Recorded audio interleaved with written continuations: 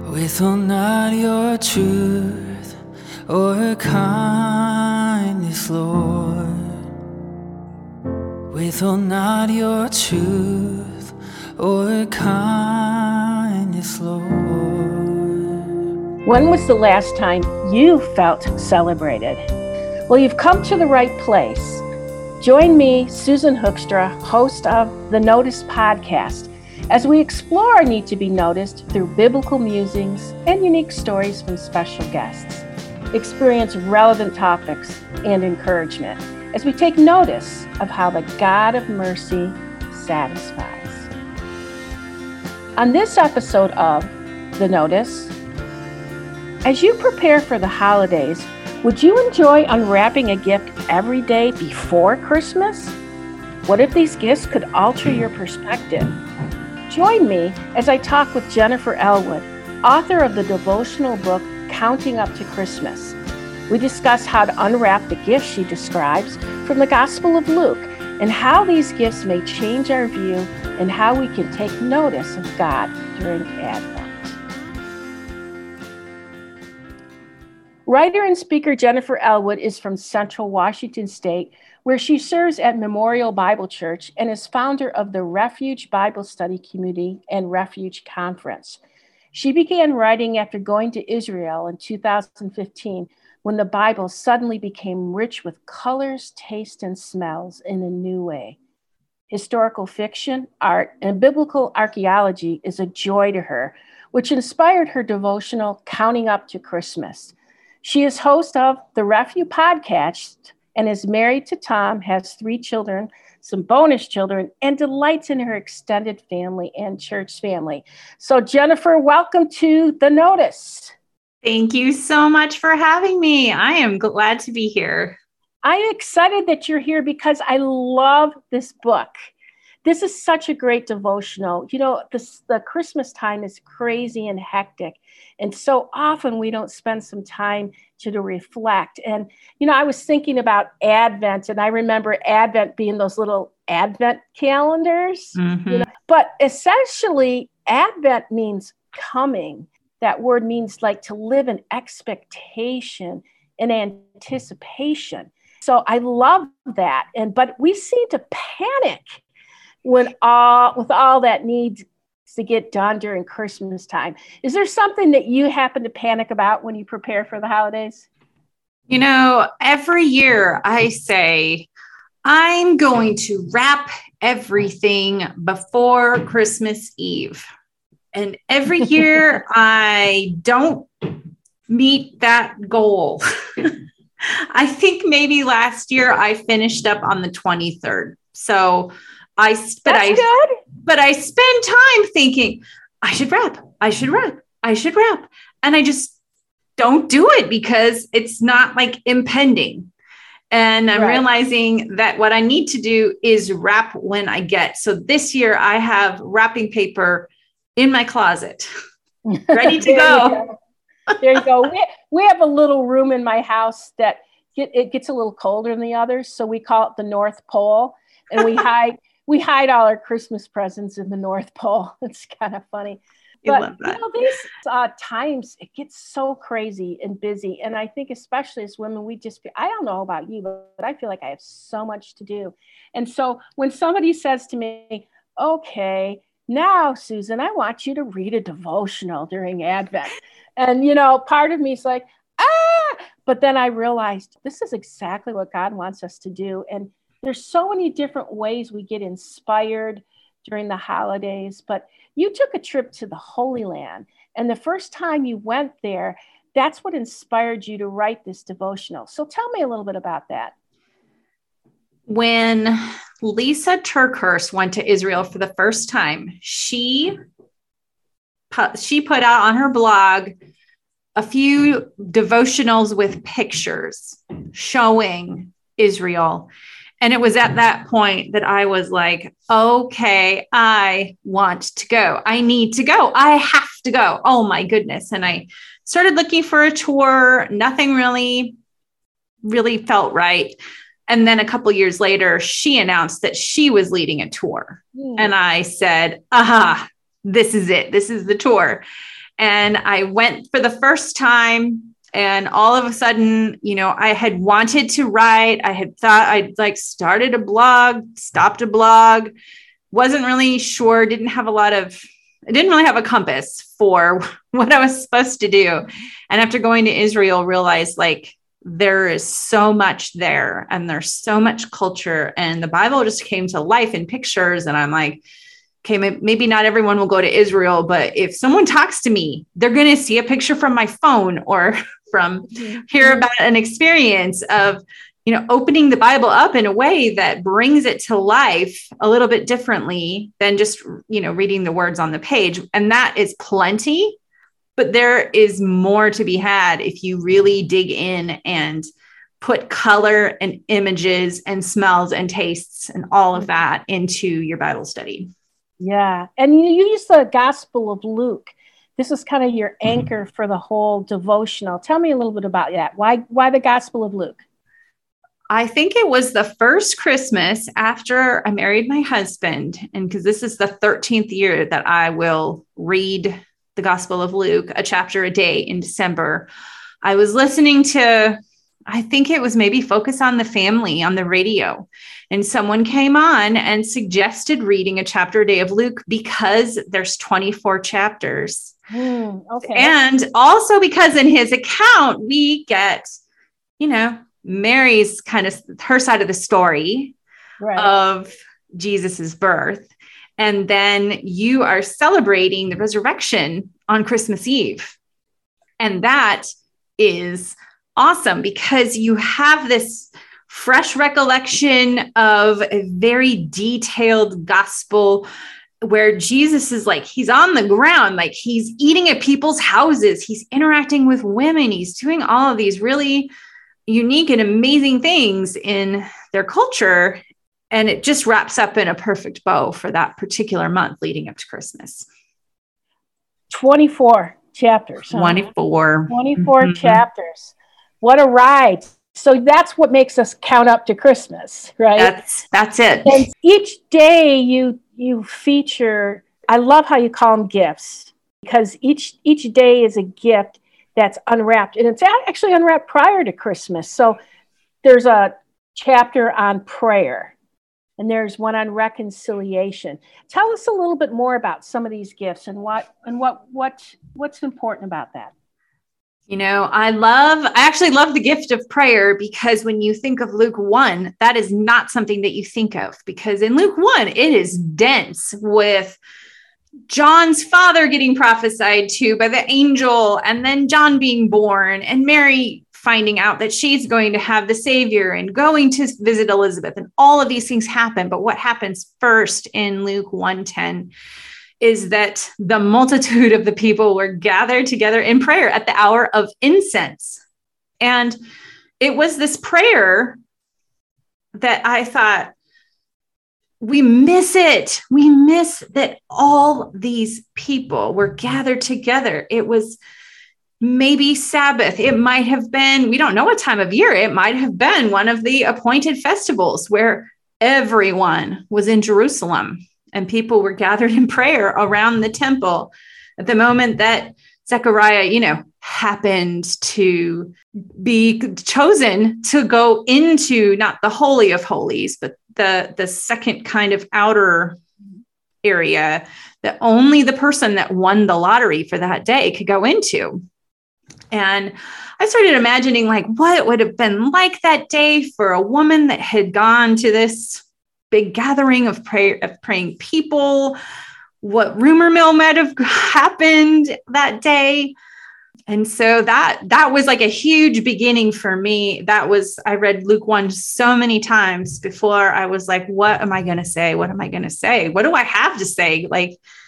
And realizing that there were going to be all these little things kind of tucked away in scripture that upon reading multiple times, were going to open for me. And so there's other really kind of unique gifts and ones that I was like, okay, God, where are you going with this? Opening the gift of lamentation. I did not consider the ability to cry out to God in pain and anguish, you know, As a gift? But it is a gift because it means that we don't have to be put together to come to God. Amen. He welcomes our lamentation. He does. The gift of saltiness, you know, looking through and trying to figure out, you know, that particular day and realizing that salt represents, you know, covenant, permanence, but also a seasoning and how that all works together. But the other things like, you know, like humility, which is the gift that on my podcast this year, we're opening a gift each day with a guest, and you helped me open the gift of humility. And there's just a lot of really unique gifts that were some of them were obvious, some of them were tucked away, but they all kind of took me by surprise, and I just went with it. And I love in this devotional that you know, of course, there's the 24 days leading the 24 chapters, which is nice and tidy. But one of the things that you do is yes, you're going to read the scripture, but there's more to it. First of all, you put some pictures in there, and tell us a little bit about these pictures. What's the significance of those? Well, I had originally planned to open each day with a picture from Israel. And I had a third family. I had gone twice, and the second time knew I was going to write this book, but I didn't know exactly what it was going to look like. But I thought, I better take a lot of pictures this time because I might need to remember things, not even thinking that I would be using them in the book. But I did that intentionally to remember. And so as I visited Israel that time, I really had in mind that I was going to do something with it. I didn't think I'd be using the pictures in the book. I thought I was just kind of documenting things for later. But then realized I really wanted to open up and give people a visual. And we had a family trip planned for my third visit that got canceled because it was June 2020. And we could not go. And so then I had to consider what I was going to use instead. And some people suggested if I'm using my own photography and I was going to maybe use some art, that why not get inspired by the art to create a scene with people. And so my kids, my dad, I think everyone in my family, except for my husband, is in this book. My now 6-year-old daughter opens the gift of prayer. I captured this moment of her, like, oh my goodness, it's just beautiful. My daughter and my niece portrayed Mary and Martha because I wasn't happy with anything that I found online. I didn't think Martha was intense enough. So I don't want, Martha was not prayerful as she approached Jesus. I think she was probably pretty angry. And she was panicking because it was Christmas time. Yeah. It was Christmas in her house. Yes. She's trying to wrap those presents. and her sister's there with the gift, right? But like all people were surrounding them. And I mean, there was a lot of pressure to get the food on the table. That's funny that to talk about that, because isn't that what we do? Yeah. We miss the gifts. And this podcast is about noticing God. How do we notice God during the Christmas season? Sometimes we've got to stop and look at the gifts. They're right in front of us, and we don't stop and look at them. So you do this, you read the scripture, you've got some art that goes along with this, and then you talk about this Christmas quietude. What's a Christmas quietude? So a few years ago, I went to a women's conference, and they encouraged us and kind of taught us how to have a covenant of silence. And I realized as I moved wanting to encourage people to do that, I started thinking, well, what's my word to describe that?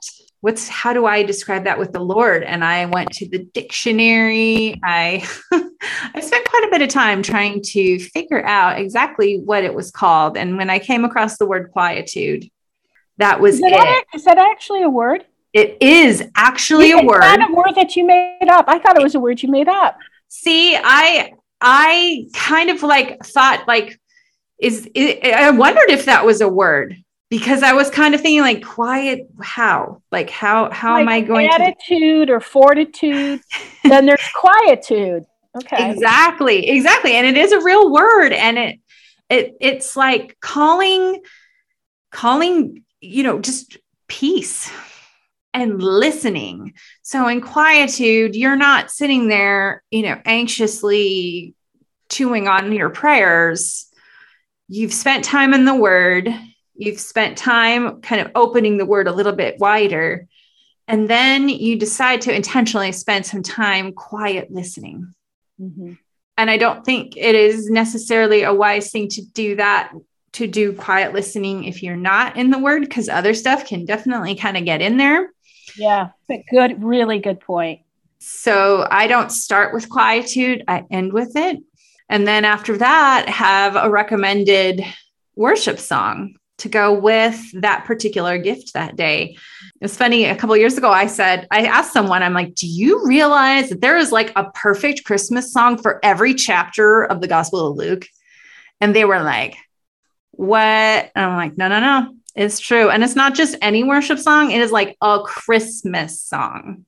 Nice. I made a Spotify playlist of all of it and then added, some extra eclectic things. And it's such a fun playlist, because when I paired those songs with those devotionals. So now when I see the baptism of Jesus, I hear the Hallelujah chorus. When I consider Mary, and when Jesus, was prophesying in his hometown and basically said, I'm not gonna be able to do anything here because you guys don't actually believe me. And they take him to the cliff. Like, how did she feel? And it's like, okay, well, Mary, did you know? So right. Lots of connections there. And I love that your devotion is more like a practice, let's read scripture. Let's visualize what that could look like with art. Then let's be quiet and listen to what God wants to tell us about it. And let's praise him and thank him and reflect with the worship. And then at the end, you talk about this, you give room for people to journal. We talk about this a lot in the Christian circles, journal. But the thing with journaling is it's exhaling. Mm-hmm. You're taking all this in. And when you start to exhale, part of the reason why I like to write, part of the reason I like to songwrite, part of the reason I like to even talk or do a podcast is because by exhaling what I'm learning from God, it cements it. Mm-hmm. And I love that you're doing that in this book. So I'm going to discipline myself. I'm doing that this Christmas. Yay! I am so excited to do this, and I want to encourage listeners out there to consider doing it too, because we need to stop. We have so many expectations about Christmas, and there's so much panic. So with all this panic and these expectations about the Christmas season, how will this book call us to rest? I think, this book really calls you to be very intentional with your time, because while I do have a little bit of like verse writing and a little bit of a Bible study homework kind of component in each day, by the middle of December, that's pretty much gone. And so depending on how long you decide to journal, most days it's still going to take you at least 15 minutes to read the chapter, read the devotional, spend a few moments in quiet, maybe journal, and then another few minutes to listen to the song. So you're really looking at pretty close to about 20 minutes a day. And I felt like I've gotten a lot better at sticking to devotionals like that, because now that I've written one, I see the power of them, I think even more, to carve out the time. It's interesting because while you were talking, I was doing a little number crunching. 24 hours a day, okay, is 1,440 minutes. What's 20 minutes of that? Yeah. And there are shorter devotionals out there that would take you less time. I think that experiencing a book with a lot of color is very unique because most people print in black and white. And I get it because I make $1 a book. I'm just going to throw that out there. It's not a lot because of the color printing. It's worth it because I think it just opens up scripture in a way that is so inviting. Mm-hmm. And I think we need that, especially in these, these are like newly appointed times, right? Like we're celebrating the birth, and then really it's not that much longer. And we're into Lent, and we're celebrating his resurrection. And worth setting the time aside for. It's interesting because people told me, like, some people were like, well, I kind of didn't listen to the music because, I did this, and this, and I really enjoyed the journaling. And then some people were like, oh, I had struggled to have enough quiet time because I just wanted to get to the worship song. Mm-hmm. And so specifically had multiple components, not so that people could beat themselves up later that they didn't listen to all the worship songs or they didn't do quietude every day, but just that it's there and available for people that want to do it. And, if you don't get to it this year, maybe another year, you'll pick it up again. I want to encourage our listeners to get this book and just count down to Christmas. Take a minute, listen. Because it's not just the Christmas day, it's the whole season.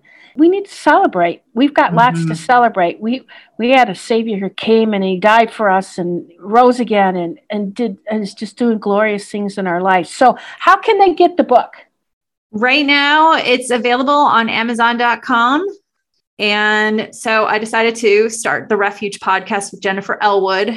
And season 1 is daily opening the gift from my book with a guest for each day in December. And episodes are short from someone's personal story of how that particular gift has been opened in their lives. And I'm nearly done recording, and I am so excited about how it's all coming together. If somebody wants to, they could just listen to the podcast. They could. 24 days. Right? Yes. Yeah. I mean, if someone's, for people that have read the book, well, what I'm finding is that once people read Luke once that way, they want to do it again and again. And I have people this year, because I offered my rough draft the year before, and even the year before that, I was like, does anyone want to read this with me? So I've been doing this now. This is my 4th year of hosting a group online. I think that first year there was like 10 of us. And now there's a couple of hundred that seems to be growing every day of people that are like, yeah, I want to do this. Let's read Luke. So listeners, go read some Luke, sit down and look at these beautiful pictures, just get some Christmas quietude and take a minute and journal. I think it can help you in this season of craziness. So Jennifer, thank you so much for being here, and have a Merry, Merry Christmas. Thank you. You too. Have a wonderful Christmas.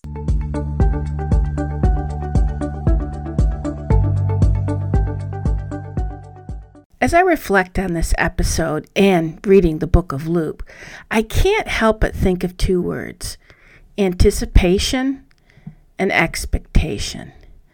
I wonder if there's really a difference. So I looked it up, and Webster describes anticipation as excitement about something that's going to happen. And they describe expectation as a strong belief that something will happen or be the case in the future. So friends, this means that Advent is actually a really special time, because we can not only live in anticipation, which is excitement, but we can live in expectation that it's really going to happen, that Jesus is really going to come, because we know that he did. And I'm just thinking it can't be that much different as we await the second coming of Jesus either, because we can get excited and we can have a strong belief that it's going to happen, that it will happen, that he will come. So I'm hopeful that as you read through the book of Luke during Advent, that God will shed some insight into his glorious nature, and he'll help you to live in anticipation and expectation of all that he can do. Also, during the Christmas season, you may be wondering, what is just the right gift for someone? I invite you to consider purchasing my book, A Firm Grasp, Feeling Validated in a Notice Me World. This spiritual transformation book answers questions about our need to be noticed and how we can anchor on the mercy of God for our solution. You can purchase it on Amazon.com. As always, I appreciate your support. Until next time, take notice.